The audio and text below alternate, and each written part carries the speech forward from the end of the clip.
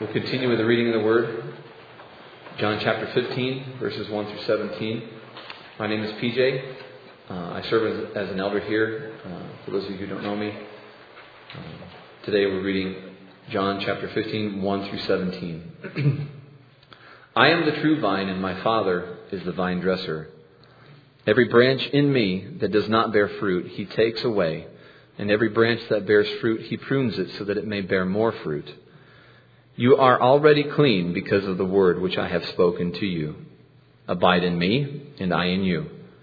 As the branch cannot bear fruit of itself unless it abides in the vine, so neither can you unless you abide in me. I am the vine, you are the branches. He who abides in me, and I in him, he bears much fruit, for apart from me, you can do nothing. If anyone does not abide in me, he is thrown away as a branch and dries up. And they gather them and cast them into the fire, and they are burned. If you abide in me and my words abide in you, ask whatever you wish, and it will be done for you. My Father is glorified by this, that you bear much fruit, and so prove to be my disciples. Just as the Father has loved me, I have also loved you. Abide in my love. If you keep my commandments, you will abide in my love, just as I have kept my Father's commandments and abide in his love. These things I have spoken to you so that my joy may be in you and that your joy may be made full. This is my commandment, that you love one another just as I have loved you. Greater love has no one than this, that one lay down his life for his friends. You are my friends if you do what I command you. No longer do I call you slaves, for the slave does not know what his master is doing. But I have called you friends. For all things that I have heard from my Father, I have made known to you. You did not choose me, but I chose you and appointed you that you would go and bear fruit, and that your fruit would remain, so that whatever you ask of the Father in my name, he may give to you. This I command you, that you love one another. May the Lord bless the reading of his word. Please welcome Pastor Murray Wilton. Hi, friends. Morning, great to see you this morning, and thank you for the wonderful opportunity to share in the Word of God today. PJ, thank you so much for leading in worship, reading the scriptures. Beth, thank you.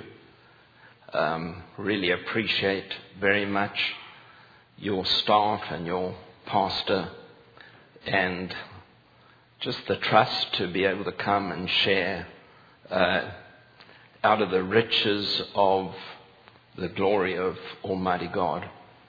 It's delightful for me to introduce to you Rachel. Rachel and I have been married since 2010, and Rachel has 3 awesome married sons and 9 grandchildren. So when we put all ours together, we're dealing with 11 grandchildren. It's kind of a good praxis, for learning life. We have in our English language what we call the degrees of comparison. So you have the normative and then the comparative. A lot of us as believers live in the comparative. Well, compared to that person, I'm kind of here or I'm kind of there. And then we have another degree called the superlative. And actually, Christ is our superlative. And he is magnificent. And we don't really know where we are. We can look back and we can say, oh, I experienced that good, and then I got better. But really, on the degrees of comparison, we have no idea yet of what the superlative is like. But my quest in life is that Jesus is the superlative. And when I get on the other side, when I divest myself of the tent of this age, then I will be transformed into his likeness. And I will know what it's like to experience the superlative. This side of heaven, however, and for me, God has justified me because of faith and trust in the finished work of the Lord Jesus. So I know that if I were to leave the tent of this age, I'll be present with the Lord. And that indeed is something that is quite marvelous. We haven't been there yet. We're on the journey though. But on this side, there's another process called sanctification, becoming more like Him. And I presume that if heaven is being transformed into His likeness, and it's really good, then on this side, attaining that superlative, God's heart for me would be for me to enter into that in growing measures. It's got to be good. And in fact, that is the testimony of my life. So we have a theme. I was with you last week, and we have a theme. Our book study for these 4 weeks is John's Gospel, and we have a theme. It's called Life, Light, and Love. So when we looked at life, light, and love, we looked at what we call the prologue of John. We love that. There's another prologue there in 1 John. And when you look at the prologue of 1 John, the first 4 verses, you're going to notice that it's visceral. That which we have seen and touched, tasted. And it has to do with koinonia, our fellowship with one another, and our fellowship with the Father and with His Son. So John is not just meant to be theoretical or theological. It certainly is. He's going to take us into wonderful insight. The always was being Logos, who came to be, is. No one at any time has seen the Father. However, the monogenes huios, the unique Son, the superlative Son, that one has exegeted Him. That one has revealed Him and made Him known to us. So last week we looked at the fact that we have life. And we have life that is called bios life or biological life. We also noted something about our biological life. And that is, it has a real problem.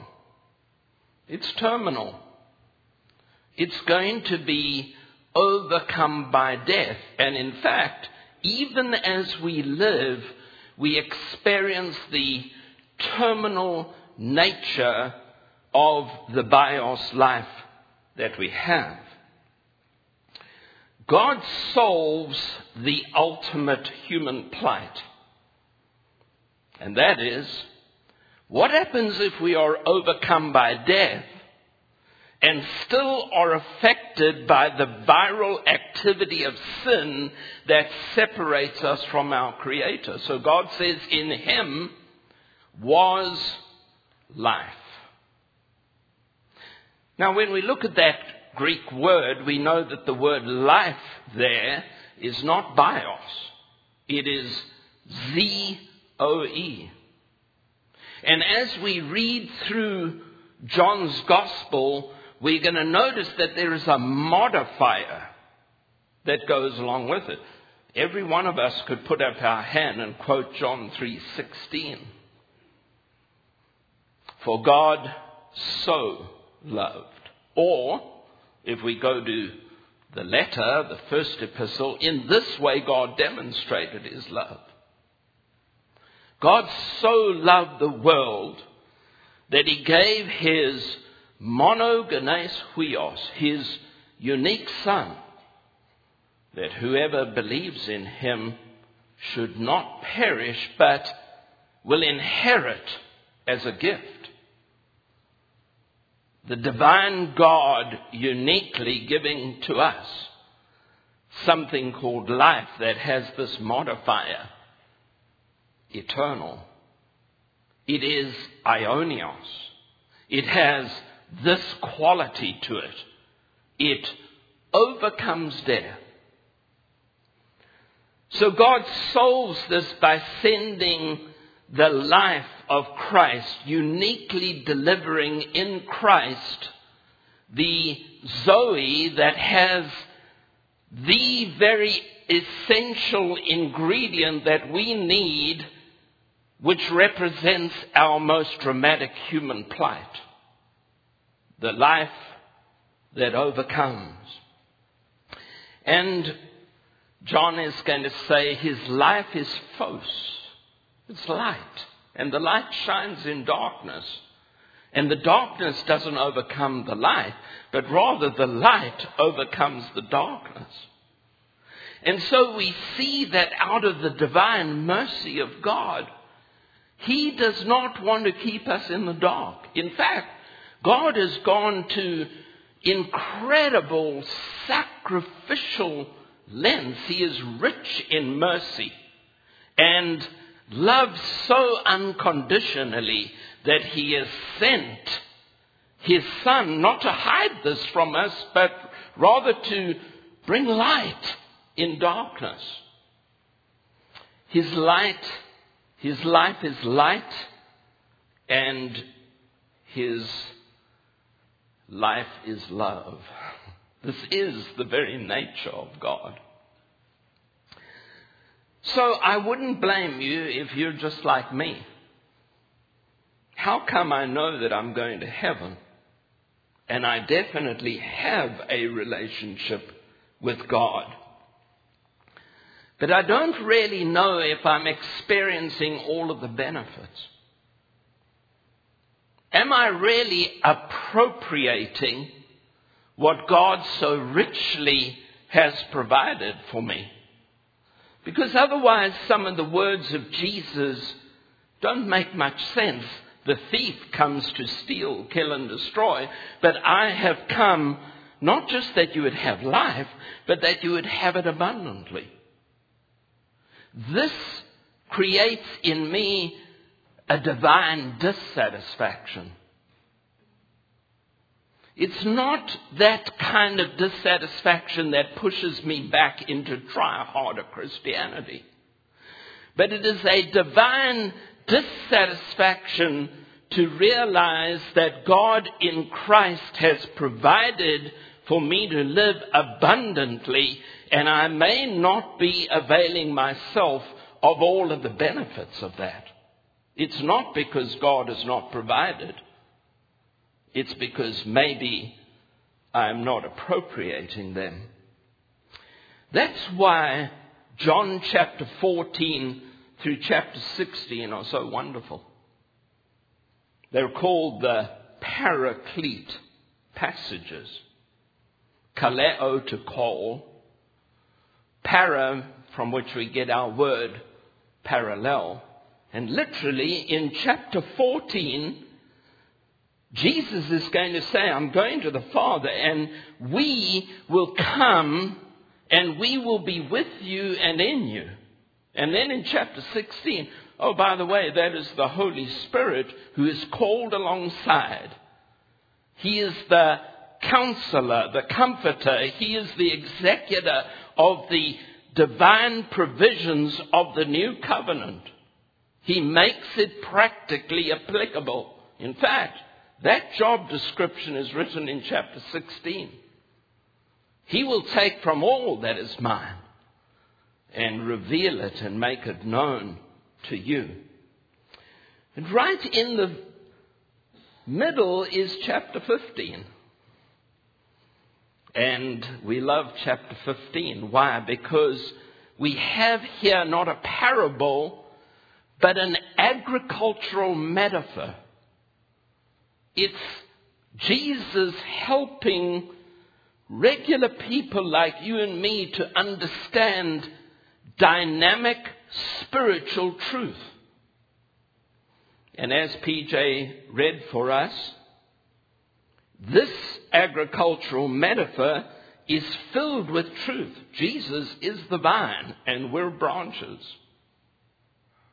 Now maybe we're not that familiar with vineyards and vines, and maybe horticulture isn't our specialty. But if we lived in that day, we would totally understand that. And we're in the growing season, and so we love to grow things, and we love to enjoy the fruit of what we grow. And we can look at the items that are growing so readily, and there's an expectation. Wow, we did a lot of hard work to do this in order to get that. We're going to enjoy it. We're going to enjoy the fruit of this. Jesus says that he is the vine and we're the branches, and God the Father is the gardener. I don't know about you,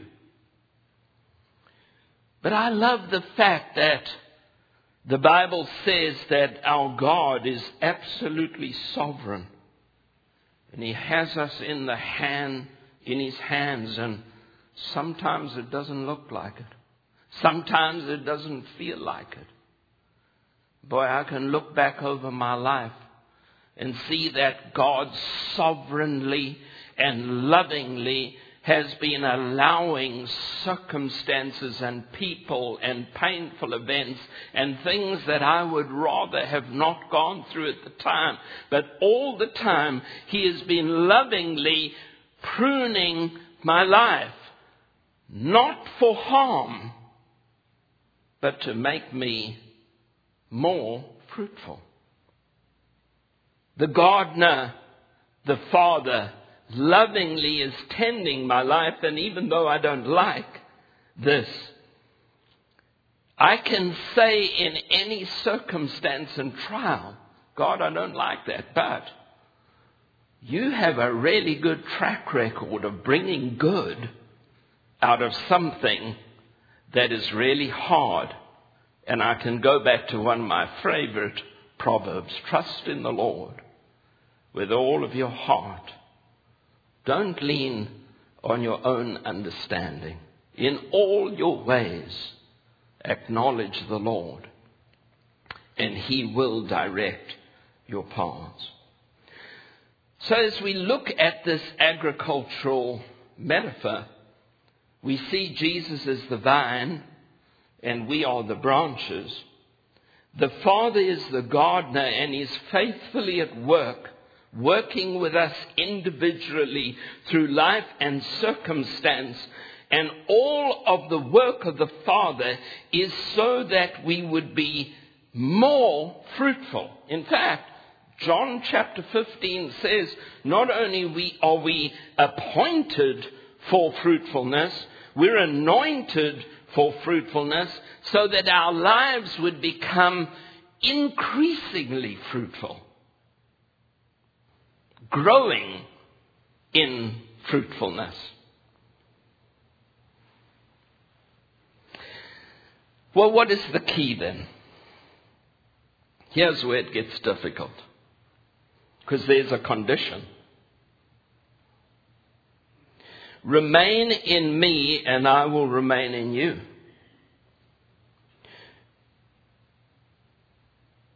No branch can bear fruit by itself. It must remain in the vine. Neither can you bear fruit unless you remain in me. I am the vine, and you are the branches.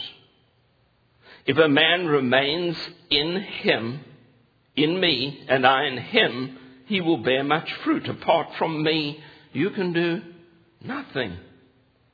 If anyone does not remain in me, he is like a branch that is thrown away and withers. Such branches are picked up, thrown into the fire, and burned. If you remain in me, and my words remain in you, ask whatever you wish, and it will be given to you. This is to my Father's glory,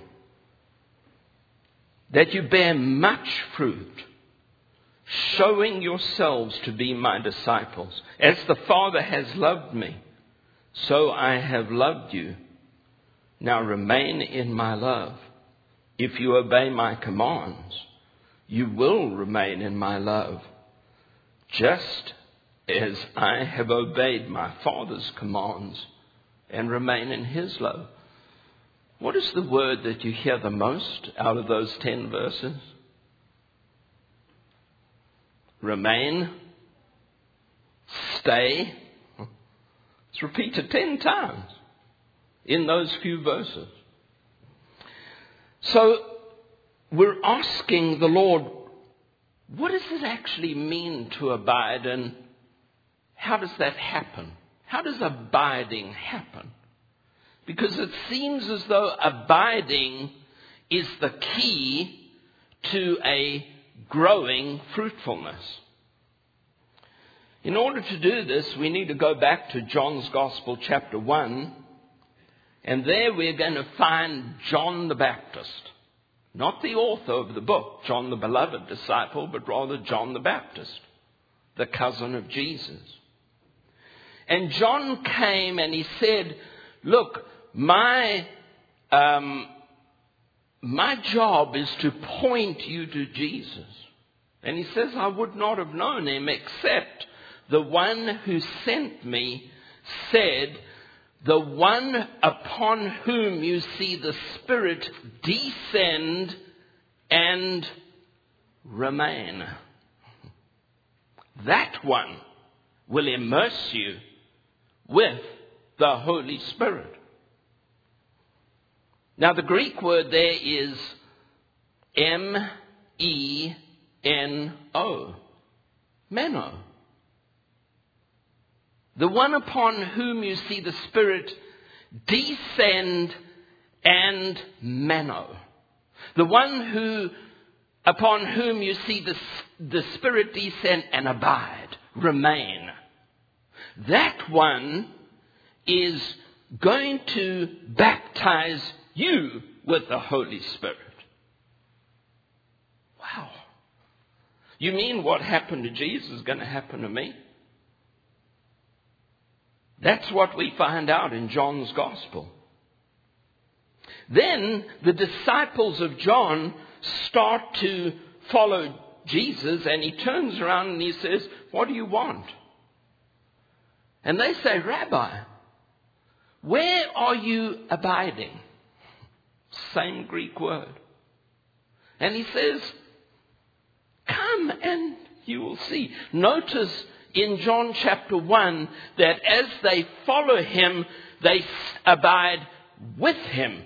There's no description of what the place looks like where he was staying. When we get to John chapter 14, Jesus says, don't let your hearts be troubled. You believe in me, believe also in God. In my Father's house, and I know we use this because it's true, are many mansions. In my Father's house there are many wonderful places. This is talking about heaven. Don't be troubled. God is coming to take us. Jesus is going there, but we believe he's coming to get us again so that we will be with him. I pray sincerely that I'm a part of that generation that are actually here when the Lord returns. I think it'll be just wonderful.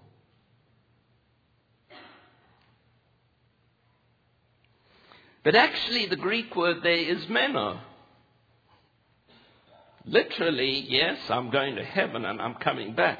But there's another meaning here in the context of the Paraclete passages where Jesus is saying, literally, in my Father's household are many abiding places.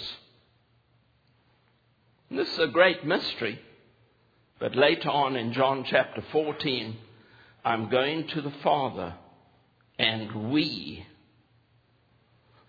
Jesus the Son and God the Father, will come and we will take up residence with you, and we will be in you. And here's the wonderful thing, and we're not leaving. We're not leaving. In other words, Jesus promised that he would be with us and in us, and he's not going to leave us as orphans. I don't know about you, but sometimes I feel abandoned. Sometimes I feel alone. Sometimes I feel abandoned to the circumstances of life. And then I get all fearful and afraid, and I start to take control of my life all over again. And in that moment, I forget the words of the Lord Jesus Christ. I'm with you and in you, and I'm not leaving. I'm not going anywhere. So, this agricultural metaphor is all about a love relationship with God, with others, and with myself. It's about a relationship. It's about a relationship with God through the Holy Spirit, and the Holy Spirit is not an it. It's not a thing.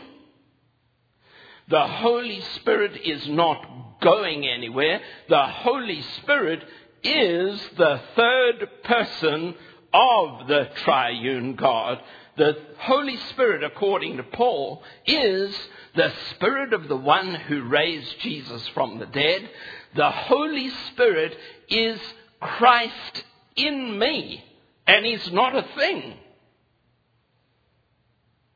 He's God with me at all times, everywhere, between now and when I go and divest myself of the tent of this age. So, fruitfulness is about the abiding, and Jesus says, abide in my love. So how do we experience the benefits of these relationships? Well, I think that this is where we go from the rational to the relational. And we can learn so much from relationships. You may want to be in a relationship with another person. You may truly love that person and want a relationship with them. But you know that it really requires a reciprocity. Doesn't it? It requires reciprocity. You might have had a crazy love for somebody at one time. You thought you were going to die because they didn't reciprocate. So when we think about relationships, they are best transacted in the present. They are dynamic and individual, and they're always reciprocal. The offer is given and the offer is received. And my real problem from a day-to-day basis is that I forget that God, in fact, is with me and He is there to help me, and I forget about His presence, and so I start to look at the waves and I start to look at the troubles, and then immediately I get into fix-it mode and I simply forget the great help, the counsel, the wisdom of the counsel of Almighty God. So it's not whether the Spirit leaves me. It's whether I quench the Holy Spirit. Well, as you get to know Rachel, I thank God for Rachel because I'm always learning about relational principles as I study her. Who's really good at it? And so God's given me a living example of someone who is constantly taking the initiative. Friends, unfortunately, if you were raised like me, and I didn't perfectly obey the Lord or willfully sinned against him, I thought he left me and was waiting for me to shape up, become more spiritual, in order for him to return. And that's simply not true. God loves us, and his love is called unconditional. I don't know about you, but his life, Zoe, is eternal. It does bring light, but mostly I forget that God's love for me is unconditional. As much as I love my wife, I know that there's still a condition attached to it. Most of us have been loved by somebody in a most spectacular way, but still their love does not compare to the love of Almighty God. God's love is absolutely unconditional. You know what that means? Without condition. And Satan comes to you and me,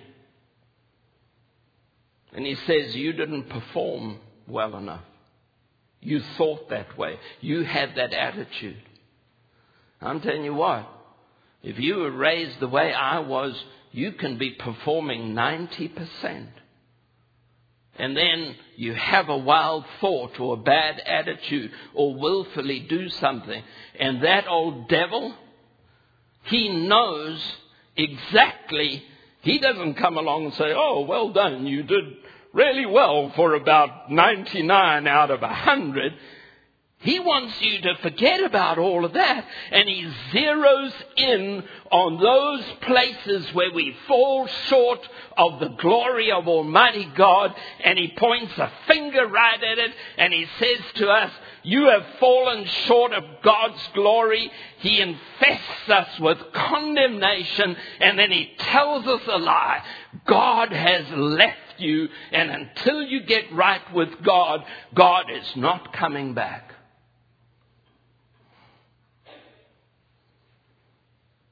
Brothers and sisters, that's not the truth of God's gospel. It's certainly possible to quench the Holy Spirit.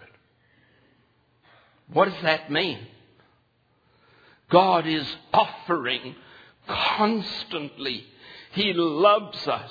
How much more does God have to do other than sacrificing his only Son, coming on the ultimate mission trip where he left the divine glory of heaven and sent Jesus all the way to the earth that had been infested by the viral activity of sin, coming to you and to me and sacrificing his life so that we would become his children,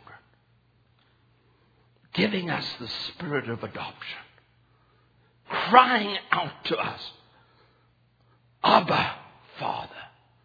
Because you are sons and daughters, God has sent the Spirit of his Son into your hearts, and the Spirit is crying out, Abba, Father. But boy, that old devil lies to us. And then we get all fearful. Well, God's abandoned me. I'm totally alone. And so we get into try harder Christianity. God says, no, I've never left you or forsaken you. I'm right there with you. And my love for you is unconditional. But any love relationship demands an offering and a receiving. And sometimes we go into hiding. I don't know if you've noticed, but many of our brothers and sisters who we have known, something happens to them. Then you know what happens? They disappear from community. They run away. They hide. And God comes to you and me today and says, I haven't left you. And He stands here and just offers. Says, I'm here. I love you unconditionally. We have to exercise our free will and say, God, thank you. I accept your offer. But it's so much better if we will do this preemptively. Divine dissatisfaction. Where am I? I invited you to ask the Lord that. You see, this fruitfulness is joy. If you read, this fruitfulness is joy. The fruit of the Spirit is love. And the very first ones that is mentioned in that list is joy. And then peace. Joy and then peace. Now you and I experience both happy and sad circumstances. The end of John chapter 16. In this world you will have trouble. I doubt if there's a single believer here this morning who does not say, yep, those words of Jesus are true.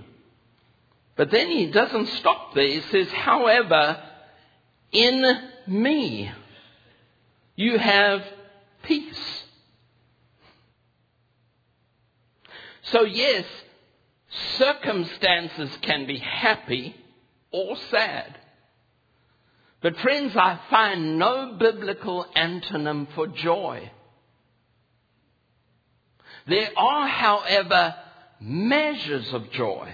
If you go to the great prayer of Jesus in John chapter 17, Lord, I'm praying not just for these disciples, but I'm praying for those who will believe as a result of their testimony. In other words, 2,000 years ago, Jesus Christ was praying for you and me, that we would have a full measure of joy. Sometimes joy can become so elusive that we've just given up. I'll settle with the good. What happens if God has more for you? Well, it's better now than it was, but what happens if God has the superlative of joy? Can we be preemptive? So yes, a divine dissatisfaction will give us a vision of God's provision. And He has provided the Holy Spirit. And then we need some steps. So what are those steps? The devil's a liar. Let God be true. Brothers and sisters, this word is not just to be memorized. It's to be spoken. You'll find that the renewal of the mind is not just a theology. There's also a physiology that goes along with the renewal of the mind. And the mind is more quickly transformed according to the sound of my own voice. It's not just that we believe the scriptures, but that we have opened them and we've read it out loud.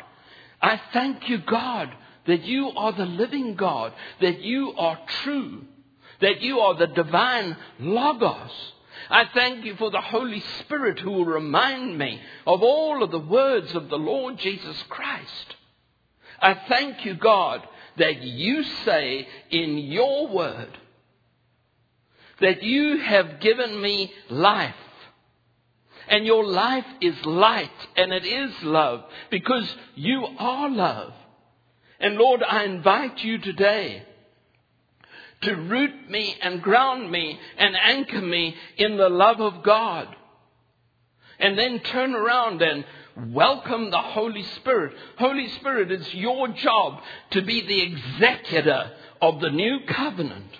I invite you to take the very nature, the divine nature of Jesus Christ, and make it applicable to my mind, where I think, in my heart, where I have feelings, in my soul, where I relate, and in my body. I invite you, Lord. He does it in the present. You say, well, will he do it tomorrow? Absolutely. And when you get there, it'll be the present. And will he do it next week? Yep. And when you get there, it'll be in the present. But relational help comes in the present. So I invite you today to take God at his word. I'm the vine. You're the branches. I've ordained you to be fruitful. Fruit that lasts.